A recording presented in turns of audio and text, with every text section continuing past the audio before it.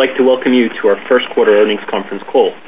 Joining me today is our CEO and President, Mark Hurd, and CFO, Bob Wayman.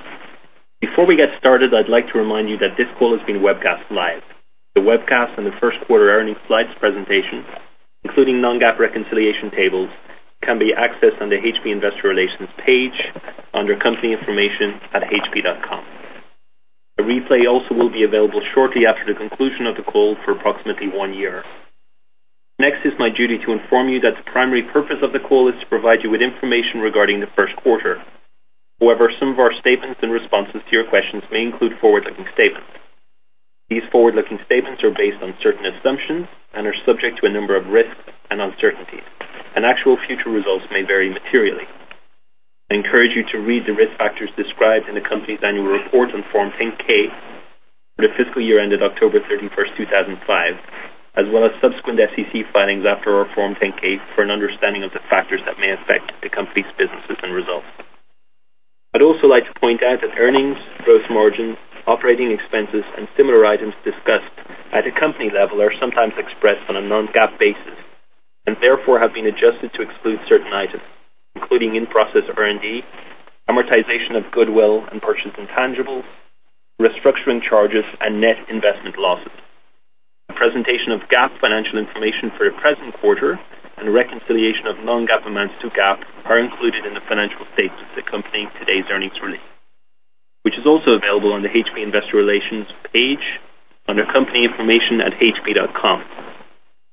Finally, and with a view to allowing time for questions from multiple firms, please refrain from asking multi-part questions or clarifications. With that, I'll turn the call over to Mark. Thanks, Brian. Good afternoon, and thank you for joining us. I am pleased with our first quarter results. We delivered solid revenue growth with some of our key businesses coming in ahead of plan. And we controlled costs and expenses and posted strong cash flow from operations. And we're on track with our plans to strengthen our management team, implement our restructuring plan, and reduce our cost structure.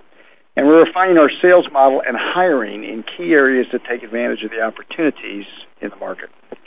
Financial highlights of the first quarter included revenue growth of 6% year over year, or 8% in constant currency.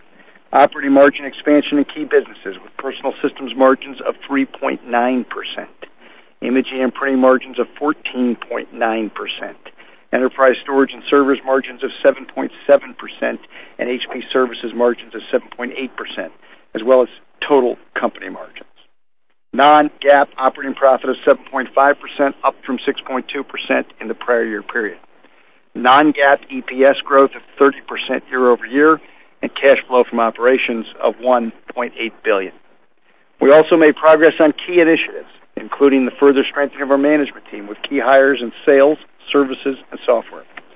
The extension of our imaging software and storage offerings with the closure of Cytex and Peregrine acquisitions, and the announcement of a definitive agreement to acquire Outer Bay, a leading provider of archiving software for enterprise applications and databases, and the elimination of a further 1,800 positions as part of our restructuring program, as well as the change to our U.S. pension and post-retirement plans.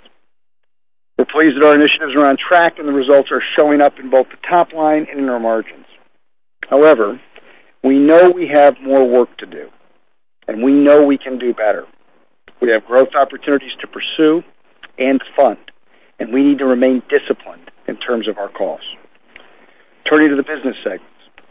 Imaging and printing had a solid quarter with revenue growth of 8% year over year and segment operating profit of $973 million, or 14.9% of revenue. Over the past few quarters, we've taken steps to strengthen IPG's position in the market with cost actions aimed at reducing our cost structure to allow us to be more competitive in the market. Targeted pricing actions to drive market share gains in areas of high supplies consumption. New product innovations such as our scalable print technology, and targeted acquisitions that extend our leadership in adjacent growth markets. These actions have begun to pay off with supplies growth of 11% in the first quarter and strong IPG profitability. We also continue to see strong momentum in the market with total shipments of 13 million printers in the quarter, growth of 12% over the prior year period. Consumer hardware revenue grew 1% in the quarter, with printer unit shipments up 10%, led by 20% growth in all-in-one shipments and strong acceptance of HP's scalable print technology. Commercial hardware revenue increased 6% year over year, with printer unit shipments up 18%, led by color laser shipment growth of 36% and printer-based MFP unit shipment growth of 40%.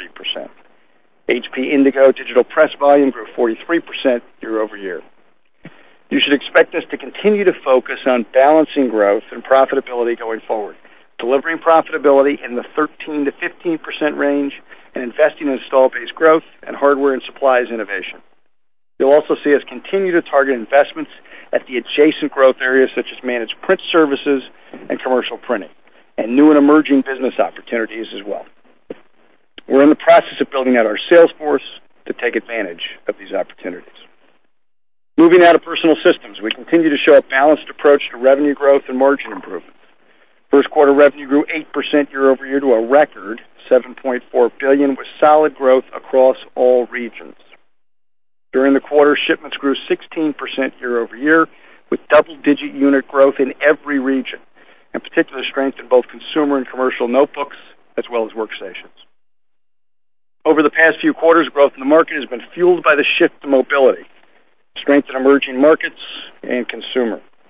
We're pleased to be well positioned to take advantage of this with a strong lineup of consumer and commercial notebooks, a significant exposure and strong competitive position in emerging markets, and a solid relationship with the retail and commercial channel, which is essential for both emerging markets and the consumer business.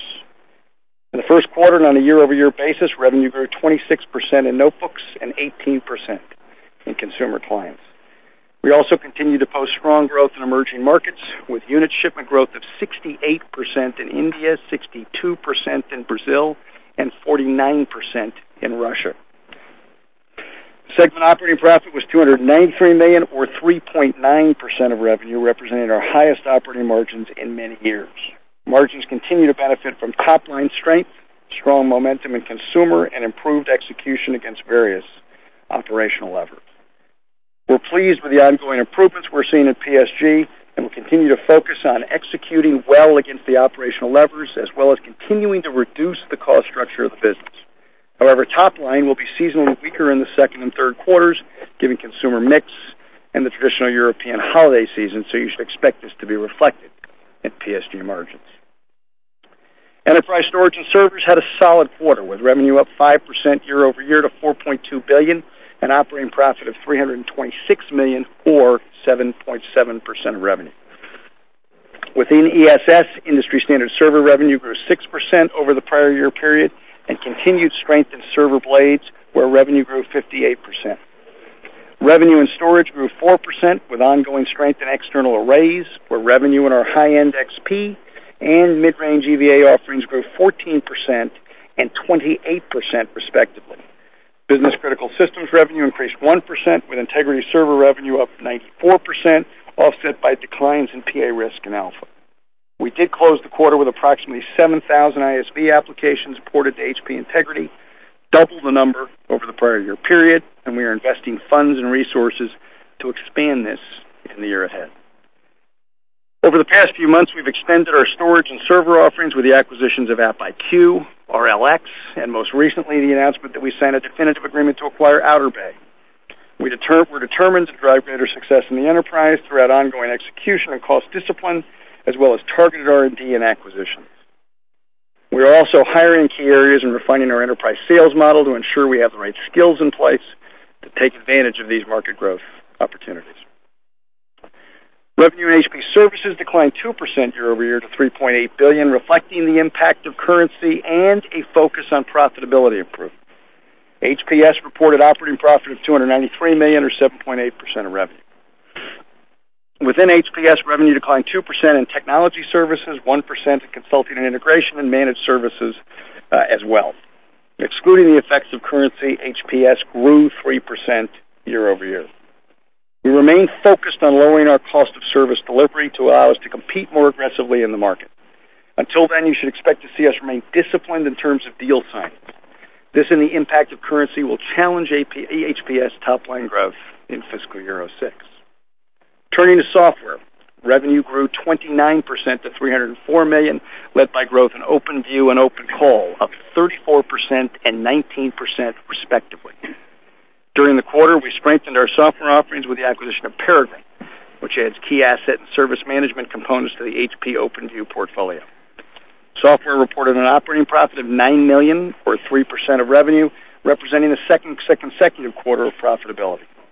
Given the model improvements we're making and the cost actions we have in place to further reduce the break-even point of the business, you should begin to see further improvements in software margins in the coming quarters. I'm going to leave my segment comments at that and turn it over to Bob for more on the financials. Bob? Thanks, Mark, and good afternoon, everyone. Before I get into the numbers, I want to briefly touch on a financial reporting item. Each year, as part of our first quarter annual financial review, we make minor changes between the reported segments that reflect organizational shifts between the businesses. Under accounting rules, we're required to report our segment results externally consistent with our internal reporting. As such, any changes that we make to prior period results internally must be reflected in our external results as well. This year, the changes are immaterial in size and primarily reflect revenue shifts at the GBU level beneath the segments. At the segment level, only ESS and software are impacted, with quarterly revenue and operating profit fluctuations of no more than $5 million. However, in the interest of complete disclosure, we felt it was appropriate to mention them at the start of this call. A detailed bridge on these changes, including historical data, is available on our investor relations website, as well as furnished on a Form 8K filed with the SEC. I want to be very clear that the changes do not impact HP's previously reported consolidated net revenue, earnings from operations, net earnings, or EPS. So view this as an annual fine-tuning of our financial reporting structure to better align it with business changes. With that, a quick review of the performance of our financial services business. Revenue for HPFS during the quarter was $496 million, down 11% year over year and 4% sequentially. The revenue decrease reflects lower used equipment sales and declining financing volume, which decreased 10% year over year. The volume declines were primarily driven by softness in Asia Pacific and select European countries. Portfolio assets decreased 2% year over year and increased 2% sequentially. Operating margin was 7.7%, down from 8.1% in Q1 of last year and 10.1% in Q4. However, within our guided range of 6 to 8% margin for the business. The risk profile of the existing portfolio and the trend for delinquency rates are in good shape. Going forward, we'll focus on returning the business to appropriate levels of volume and revenue growth while continuing to manage the portfolio for acceptable levels of risk. In order to give you better visibility into HPFS financials, we have provided a supplemental slide in the earnings presentation, which includes depreciation, change in financing receivables, and the net capital expenditures for HPFS. Before getting into the key elements of the P&L, let me remind you that fiscal Q1 06 results, including cost of sales, operating expenses, operating profit, net income, and EPS, reflect the inclusion of FAS 123R stock-based compensation, while prior period results do not. Also, stock-based compensation is held at the corporate level and not included in segment results. To assist you in comparing results versus prior periods, we have included the quarterly historical EPS trend in the financial tables accompanying the earnings release. This should allow you to view the results as though all stock-based compensation had been included in previously reported results. Non-GAAP EPS was 48 cents, including approximately 3 cents from stock-based compensation, up from 37 cents a year ago, which again excluded stock-based compensation. GAAP EPS for the quarter was 42 cents, which included $166 million or 6 cents in after-tax adjustments that were not included in our non-GAAP results. The majority of the adjustments relates to the amortization of purchased intangibles. Quick update on restructuring. During the quarter, approximately 1,800 positions were eliminated related to the July announcement, bringing the cumulative total to 6,500. Now to the P&L. Revenue of $22.7 billion for the quarter was up 6% year over year and up 8% when adjusted for the effects of currency. On a regional basis, revenue was up 10% in the Americas, 1% in EMEA, and 6% in Asia Pacific. When adjusted for the effects of currency, revenue was up 9% in the Americas, 8% in EMEA, and 9% in Asia Pacific.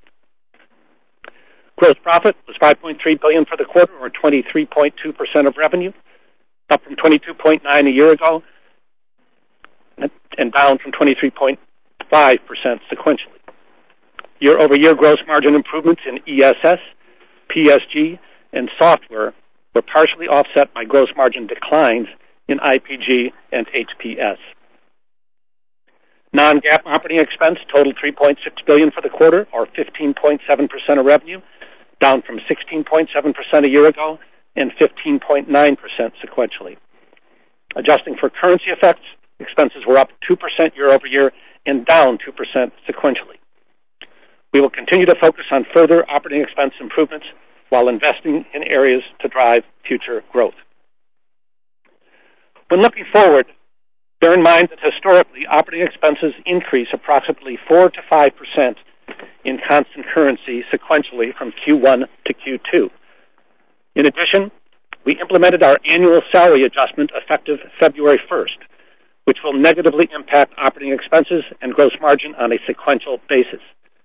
In FY05, similar salary adjustments were implemented effective May 1st. The change in timing this year was made to more closely align merit-based salary increases with the end of our fiscal year. Non-GAAP operating profit was $1.7 billion, or 7.5% of revenue, up $369 million year-over-year and down slightly sequentially, despite the inclusion of approximately $140 million of stock-based compensation in the current period.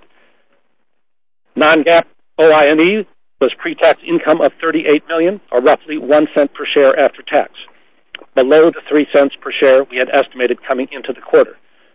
The decrease reflects currency losses during the quarter, following significant currency gains in each of the last 2 quarters, and losses on non-operational property sales. As I indicated last quarter, currency dynamics within OI&E and one-time items such as land and building sales are difficult to predict. However, given projected cash and debt levels and our expectations for currency, we are reducing our estimate for OI&E to about 2 cents per share per quarter for the remainder of FY06. We will call out deviations from this baseline if and when they occur. Our non-GAAP tax rate was 20% for the quarter, in line with our guidance. Next, the balance sheet.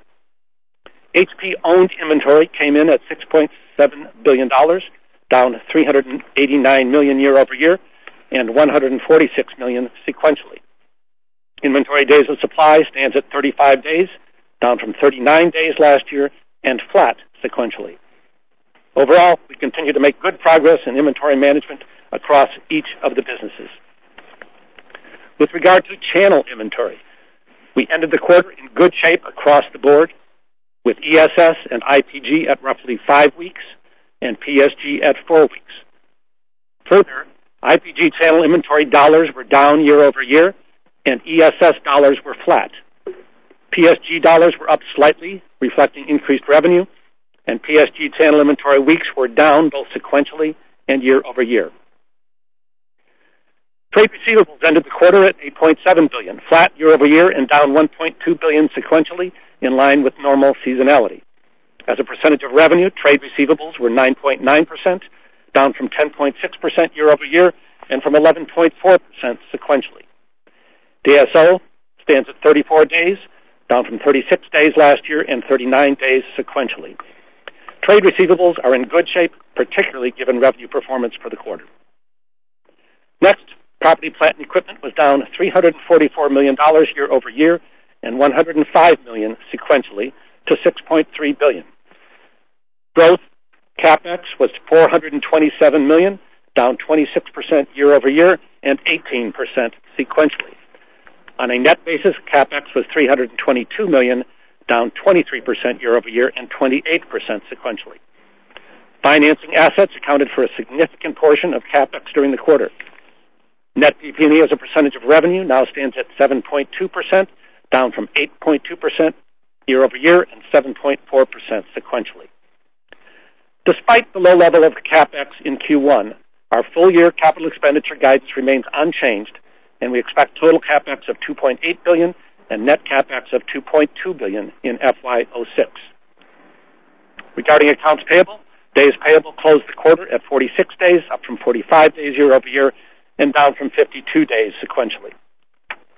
Next, some comments on cash. Cash flow from operations was $1.8 billion for the quarter, despite significant bonus payments and approximately $162 million in payments related to our restructuring activities. Free cash flow, that is operating cash flow less net CapEx, was $1.5 billion, up 34% over last year. During the quarter, we repurchased $1.4 billion in stock and paid $227 million for our normal quarterly dividend. In addition to our normal open market share repurchases, we entered into a prepaid variable share repurchase program with an investment bank during the quarter. Under the terms of the program, we prepaid $1.7 billion in exchange for the right to receive a variable number of shares of our common stock over an approximate 1-year term of the transaction. The price at which we purchase the shares are subject to a minimum and a maximum as determined under the terms of the agreement, thereby effectively hedging our repurchase price. For modeling purposes, it's important to understand that the actual number of shares purchased will be determined over the course of the program, and that the shares will only come out of our share count periodically over the life of the agreement as repurchase transactions are settled. Given the level of share repurchases and the prepayment transaction entered into during the quarter, our board of directors has authorized an additional $4.0 billion for share repurchases, and total remaining authorization is just over that amount. We closed the quarter with total gross cash of $12.0 billion, down from $13.6 billion year over year and $13.9 billion sequential. The decrease in cash balance primarily reflects the prepayment and repurchases of common stock, as well as $653 million in net cash payments for acquisition, bonus payments, and restructuring payments. Our weighted average shares outstanding declined slightly from Q4 to 2,893 million. Going forward, I expect weighted average shares outstanding to remain at approximately 2.9 billion, with the potential for some variation quarter to quarter. This expectation takes into account our continuing share repurchase activities, HP stock price, and our current expectations for option exercise patterns and common stock equivalents. Now a few comments on our outlook. On a constant currency basis, revenue typically decreases up to 1% from Q1 to Q2. Now, in recent years, we have benefited from currency movements sequentially from Q1 to Q2, which more than offset typical constant currency decreases. Assuming exchange rates stay roughly where they are today, we expect revenue to decline for normal seasonal patterns. As such, we expect revenue of $22.4 to $22.6 billion in Q2 '06, or year-over-year constant currency growth of 6 to 8%.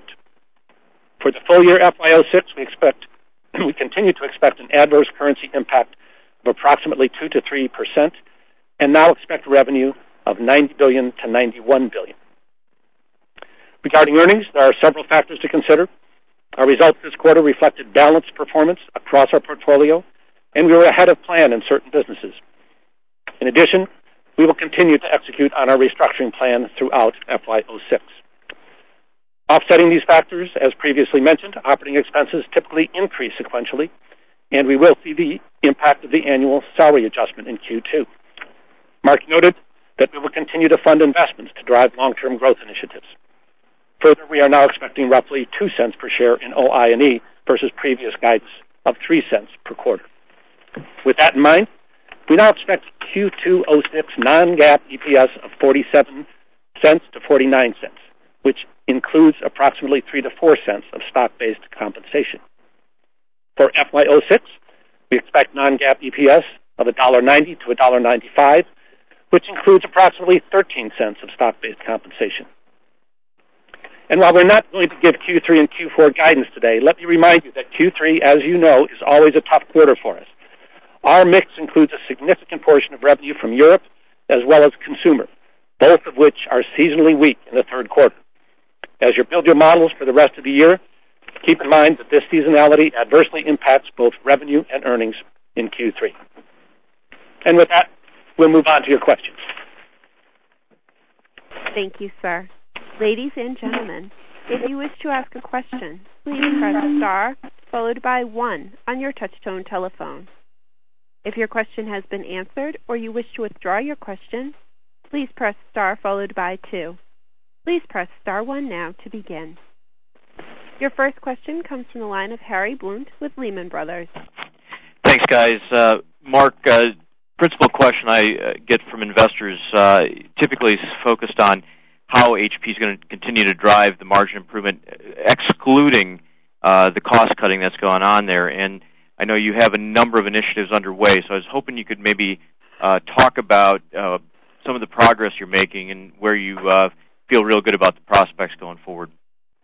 Well, I mean, I think for us, a lot of it's about mix, Harry. I mean, for us, how we deal with mix both across the company as well as within the product lines and the attach themselves are really big deals to us, Harry, as you know. So, we're putting a lot of energy in the places that we think have significant margin opportunity for us across the company, but also within the context of businesses like PSG and ISS, where we can bring with that other things that attract more margin, either in attach of options or other opportunities that bring more services and other products with them. Secondly, there's also a significant number of other operational levers that we can pull as it relates to our supply chain, as it relates to warranty, relates to contra revenue. That is also a big part of our portfolio and how we incent and align our channel partners and how those relate to the various factors that I just described. So it's mixed within the company. Software and services obviously play a key mix in that. Mix within the product line, aligning to attach. Supply chain levers like what I described all around cost of goods sold, warranty, etc. The mix within contra, etc. So there are a fair amount to us to go. But Harry, I would also just caution that we've got a lot of work to do here. So I mean, both in the context of there's a lot of opportunity, but there also is a lot of work for us to do at the same time. Thanks, Harry. Next question, please, operator. Your next question is from Richard Farmer with Merrill Lynch. Thanks. Mark, I think, or maybe it was Bob that mentioned you're a little bit ahead of plan in a few of the segments in the restructuring. And, we've seen now operating margins already at the high end of the long-term target range in IPG, PSG, and DSS. Can you help us quantify, I guess, how far you are along in capturing the restructuring savings into the P&L and how much there is left going forward to be realized? No more than what we said, I think, Richard.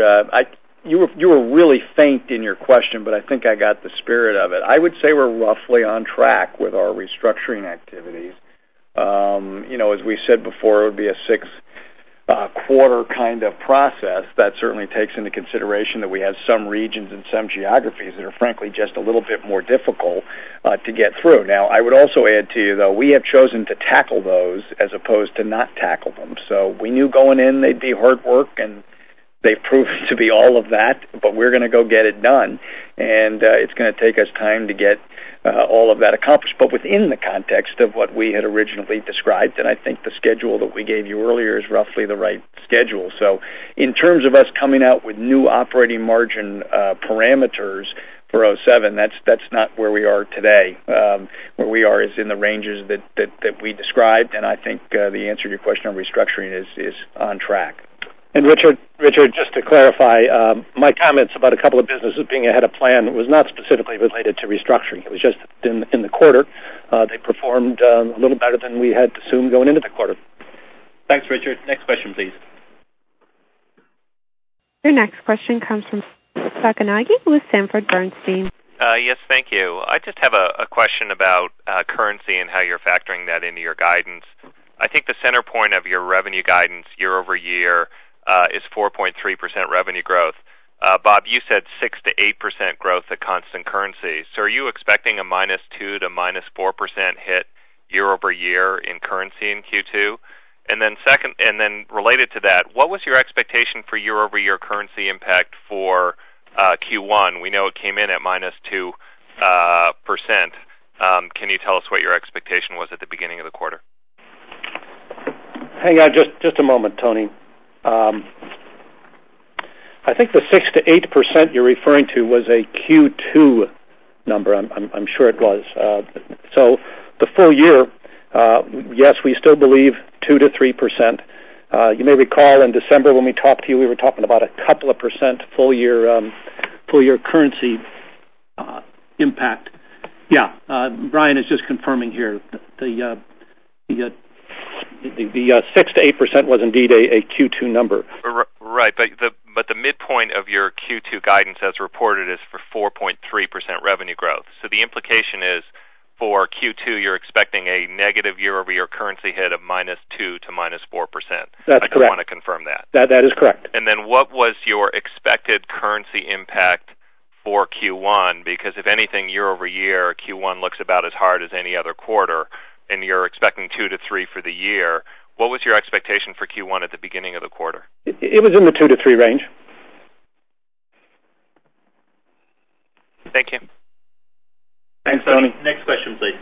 Your next question is from Laura Canigliaro with Goldman Sachs. Yes, thank you. This is kind of a continuation of a couple of other questions that were asked, but it really is just getting a little more specific on it, and that is, can you give us a sense, maybe in percentage terms or otherwise, how much of the just reported quarter earnings actually came from restructuring, and also how much of your targeted FY06 earnings you actually look to come from restructuring? And then maybe a somewhat better explanation, if you could, on what happened as far as the enterprise group. That is, despite an easy compare, you had weak storage revenue growth and also decelerated ISS revenue growth. Okay, Laura, lots of questions. Let me try to tackle a few of them. I'll let Bob grab a couple of them. On storage, I think there's a mixed story within storage that we want to keep in mind, that we had pretty strong growth as it related to EVA and to the XP. So when you looked at our EVA growth in the quarter of 28%, and when you looked at our growth of 14% in the XP, I think if you go look at that against the market, you're going to find those are pretty strong growth rates overall. So I think that's an encouraging part of the story. I think in the tape part of our business, we've had flattish kind of performance overall. Now, that's really a mixed story within storage. So I would say our storage growth on the non-tape products was very strong in the quarter, and we're encouraged by that. On the ISS side, it depends which way you want to look at the story. Clearly 6% growth. You've got to look at it also in the context of the overall performance of the business. You see it at the ESS level, and I would tell you the business has been very strong in terms of its ability to attract attach and its ability to improve on the margin line. So when you look at it overall, I'd say it's a fairly balanced story across ISS. Let me try on restructuring. So as I indicated, 6,500 people have left under the restructuring program. So that's 30 to 40-ish% of the total that we expect. So there's still more labor cost reductions that we will expect going forward. Another big part of our announcement back in July was the changes to the U.S. retiree medical plans, and that is largely reflected in Q1. So that is almost 100% already reflected in Q1 and will be fully reflected in Q2 and beyond. So that part of it we've captured already. Thank you. Question, please, operator. Your next question is from Richard Chu with SG Cohen & Company. Yes, thank you very much. I note that your supplies revenue growth in IPG was 11%, easily the best in many quarters. I wonder if you could give us some sense of how that was achieved, how transient or sustainable that level of expansion is, and any difference that you can describe between the consumer and commercial businesses or inkjet and laserjet businesses. Thank you. Well, I think, again, there isn't a lot of, I guess the best way I can describe it is, we've tried to let the printer business and the IPG organization go out to the marketplace and make some moves that we think are appropriate relative to our opportunity to go scale the business. So I think when you go look at our unit growth, it's a fairly clear story. I mean, we're sitting here in Q2 of 12% growth. We had kind of 9 to 10% unit growth in Q3, and then we followed that up with 8% in Q4 and 12% here. And what we've tried to do is really target our actions at high consumption segments that we think relate to your point, a supplies growth opportunity in the future, and I think that's really what's happened. I think to your point, is it sustainable? Well, we're going to have to continue to do the work that we've been doing, so I think that's kind of one dimension of it, because I think if you can see by previous quarters back, if you go a couple years back, there is a fairly strong interrelationship between what happens on units and the segments that the unit growth comes out from, and what happens with supplies growth going forward. So I think that's one dimension of it, Richard. I think in addition to it, you are going to see us make some investments, particularly in our demand creation model, to put more effort into creating demand, particularly in the commercial printing space and in the enterprise, where we think we've got a very strong technology position, but we have to go make some level of investment to be able to go pursue the opportunity. So I tried to answer as many of your questions as I could with that, but I think we feel good about the improvement of the business. I still think you should model a 4 to 6% revenue growth for the business that'll behave within a range of 13 to 15% operating performance, and we think those are appropriate ranges to be modeling as we go forward. And I do mean 13% to 15% in the model that we're describing. Richard, just on supplies itself, we saw improved growth rate on both inkjet and laser supplies, so it's not just one.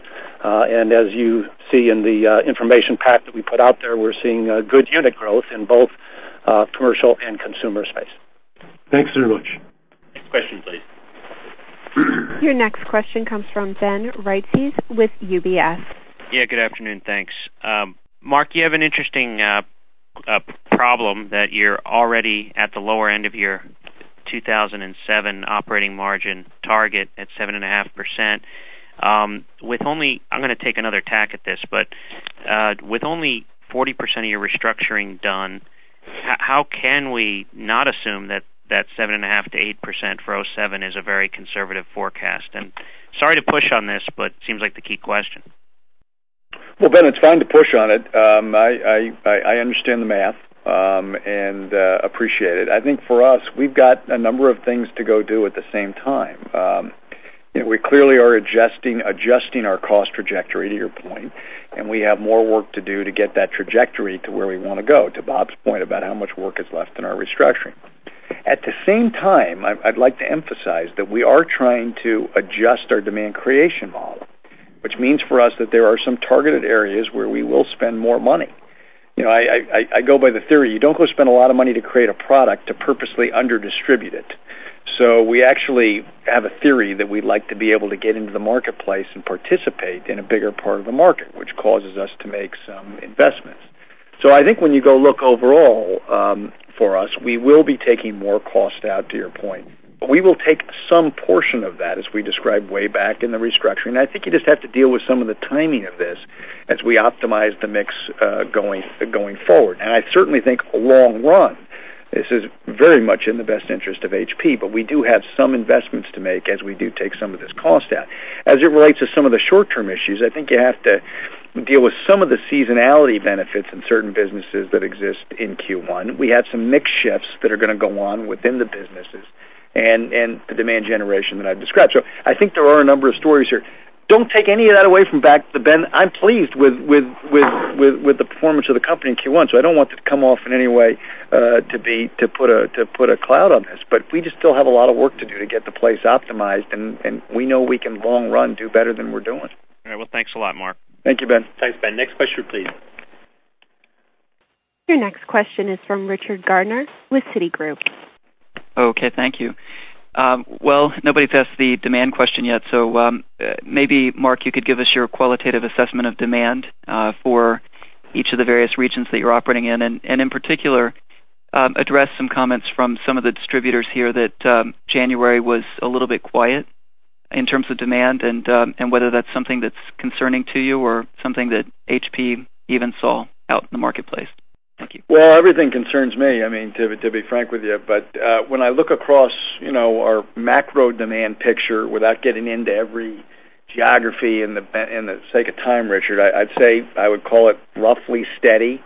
I could tell you stories by country, and I could tell you Western Europe is a little less exciting than Eastern Europe. I could tell you that we saw very strong growth in the emerging markets. China and India were exceptionally strong, and now we're starting to compare against very, very large comparisons in markets of China. It's no longer emerging; it is emerged, and we still have very strong growth rates there. So I think steady would be how I describe it.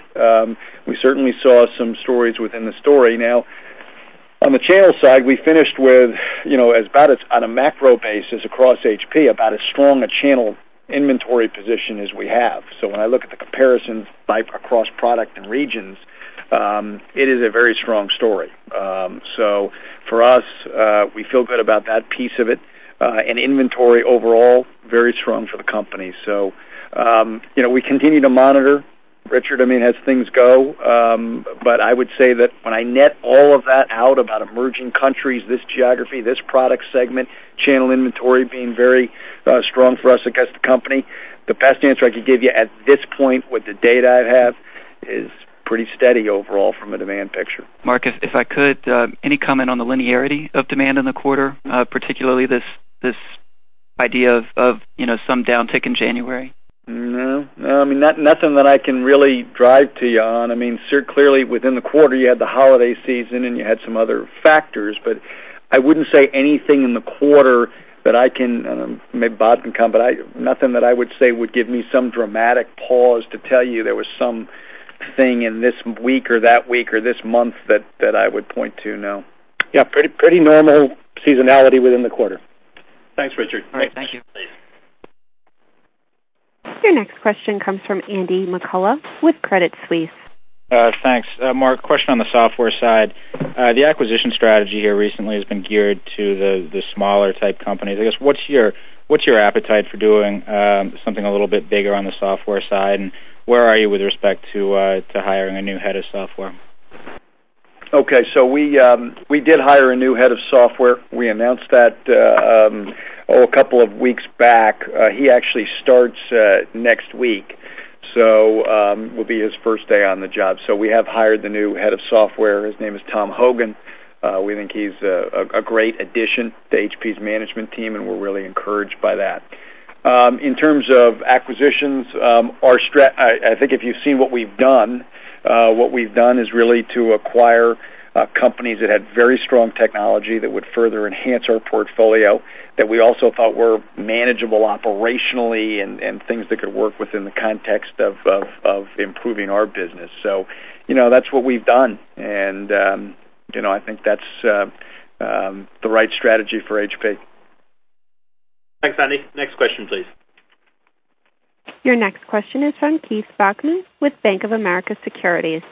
Hey, guys. On the services side, obviously, Mark, a little bit of degradation there in the growth rate, and you alluded to the fact that the growth would, I can't remember the word, but be compressed or something going forward. Could you just talk a little bit about what you're doing there that would detract from the growth rate? And given the growth rate, I was also a little surprised that margins weren't bumped up a little bit more. Could you just talk about the tension between what you hope to accomplish by compressing the growth rate and then the implications to margins, please?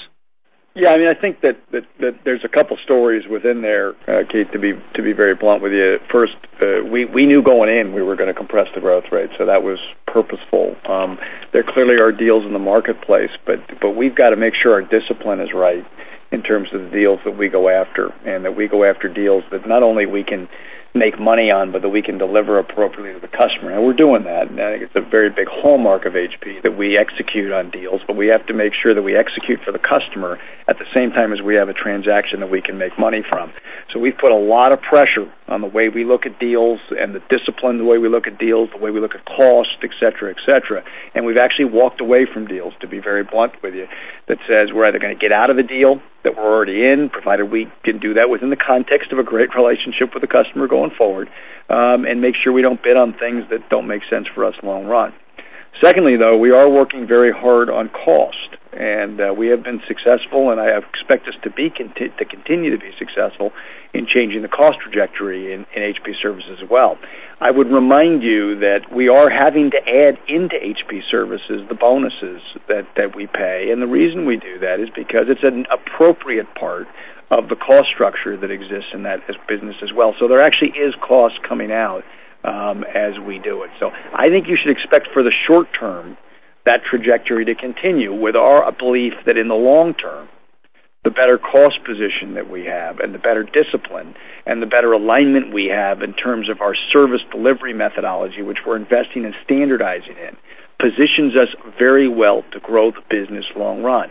So we still think when you net it out, overall 4 to 6% revenue growth rates, the ability to drive operating margins in the 8 to 10% range is the appropriate destination for the business. Thank you, Keith. Next question, please. Your next question is from Bill Shope with J.P. Morgan. Okay, great, thanks. Can you give us some commentary on the pricing environment in the enterprise segment? We've seen some evidence of unusually aggressive pricing in servers, particularly in January. Did you see that? And overall, looking at the enterprise hardware segment, are you having to walk away from some of the big deals to put up this very strong profitability you've been putting up? I always get a kick out of it, Bill, when it says unusually aggressive. I can't remember when it wasn't unusually aggressive. I mean, it's a competitive marketplace, but I can't say that I saw anything in January or December or any time during the quarter that I would describe as different from what we've normally seen. So if I had a data point, if I had enough data to tell you that, I would. I haven't seen it. I do think the pricing in the marketplace is aggressive, and I would expect it to continue to be aggressive, and that speaks to the fact that we've got to make sure that we're doing our job in terms of cost and so forth, but nothing that I can point to. Next question, please. Your next question comes from Shannon Cross with Cross Research. Good afternoon. Just a question in terms of the commodity environment. What are you seeing in terms of component pricing? Anything specific we should be watching for? I'll give you a little color. DRAM prices were up a bit in Q1. We expect some stabilization through Q2, and hopefully that'll balance out as we look at the back half of the year. Processor supply is now finally normalized. So I know we had some issues as we went through going into Q4 that we were concerned about, but supply is normalized, so that part has helped. The prices on panels have dropped a bit post-holidays, so we expect them to be stable to declining. Hard drive supply is meeting demand, so pricing declines have been a little less than what we've normally seen, but that would be my quick top of the trees view, Shannon. Okay, great. Thank you. Next question, please, operator. Your next question is from Brian Alexander with Raymond James. Thanks. Mark, you've mentioned a couple times on the call contra revenue items. Just wondered if you could just give us a sense of what you're referring to there, and sure. Any way you can kind of break out how much the reduction of that is having an impact on top-line growth. Well, it's not just reduction. It really is how we deploy it, because what it is basically is our alignment of discounts, market development funds, promotion dollars, in most cases, to the channel and the partners.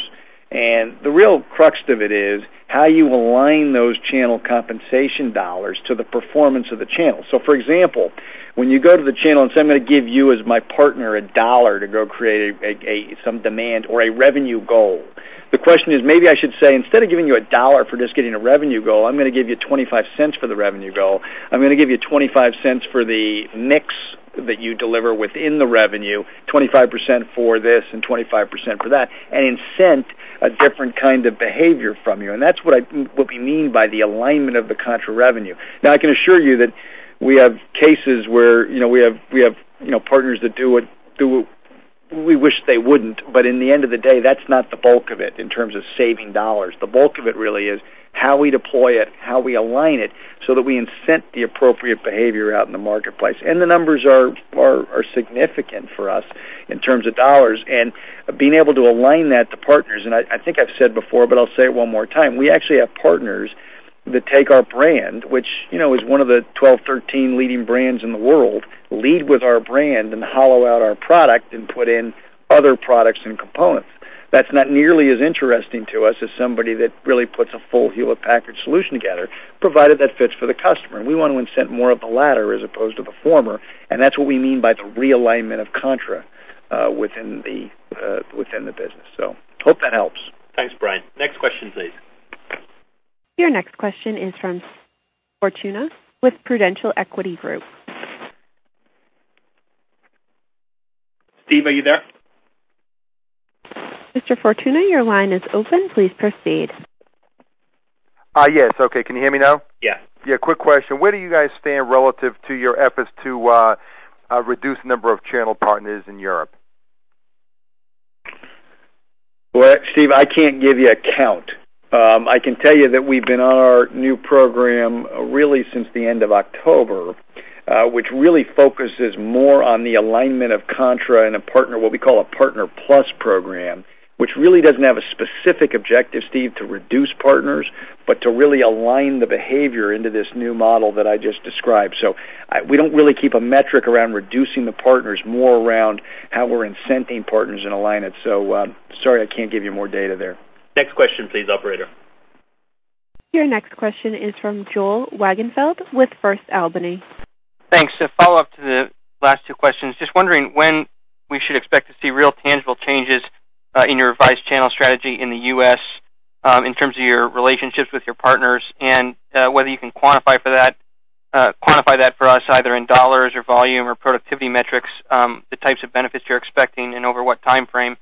And then related to that, I was just wondering if you had any thoughts on Lenovo and Acer based on Ingram's call last night. It sounds like Lenovo's likely to expand beyond the ThinkPad here relatively soon, and I'd imagine it's only a matter of time for Acer as well. Any thoughts in terms of how you might deal with that? Thanks. So in terms of the dollars and metrics, Joel, I'm not going to go there. Our work in the U.S. is ongoing, so you started this year with work in the U.S., and you should expect us to continue that work, and I believe overall it is going well. Like any time you change things, though, you have different issues that you have to deal with. I won't go into metrics around it, but it really is, again, back to one of the earlier questions about within our margin mix, getting our alignment with our partners and getting our incentives lined up is a big piece of our opportunity to improve the company. We'll take two more questions, please, operator. Your next question comes from Andrew Ming with Bear Stearns. Sure. Just two things, if I could. Just one is you're quoted on the tape saying something about considering some acquisitions in storage. I wonder if you could just sort of clarify what you mean there. And secondly, if you just talk about you've done a number of hires over the course of the past year, how are you meshing them into the HP culture, and what are they bringing to HP that you couldn't get internally? Yeah, thanks, Andy. First, I think in terms of storage, I don't want to predict any future acquisitions. What I really was trying to do was describe what we've done, and I think in areas like storage and servers and management software, these are really key areas for us, Andy, in terms of filling out our technology capability. And most importantly for us in the intellectual property piece of that area, and so that's what we've been doing, and why it's important to us is to build out our IP capability. At the same time, we want to be dealing with companies that we can integrate into HP appropriately and operationally deal with as we do it. So those are really the principles. We've got great technology, things that add to our stack, bring us more intellectual property, and things that we can operationally integrate while we do it, and I think that's what you've seen us do. In terms of the management, it's been important for us to bring capability into the company. And when I look at management teams, I typically try to map first the skills we need long run to execute the strategy of the company. And then you want to do an inventory of what you currently have, and you do a gap analysis. And from there, you look to what you can develop from what you've got and what you have to supplement. And so we've done the supplement work that we need to do, and we'll never be to the point we don't have to hire outside, but when we mesh as a group, we're meshing around our plan, and frankly, I think we're doing a good job of bringing the team together as a united team behind the achievement of our strategy and the financial plans underneath it. Okay, thanks very much. Thank you, Andy. Your last question comes from Cindy Shaw with Moores & Cabot. Thanks very much. I'm hearing from the channel that their win rate versus Dell is the best it's been in years, and it's improved a great deal. I was wondering if you could comment on how much you think Hewlett-Packard might be benefiting from that.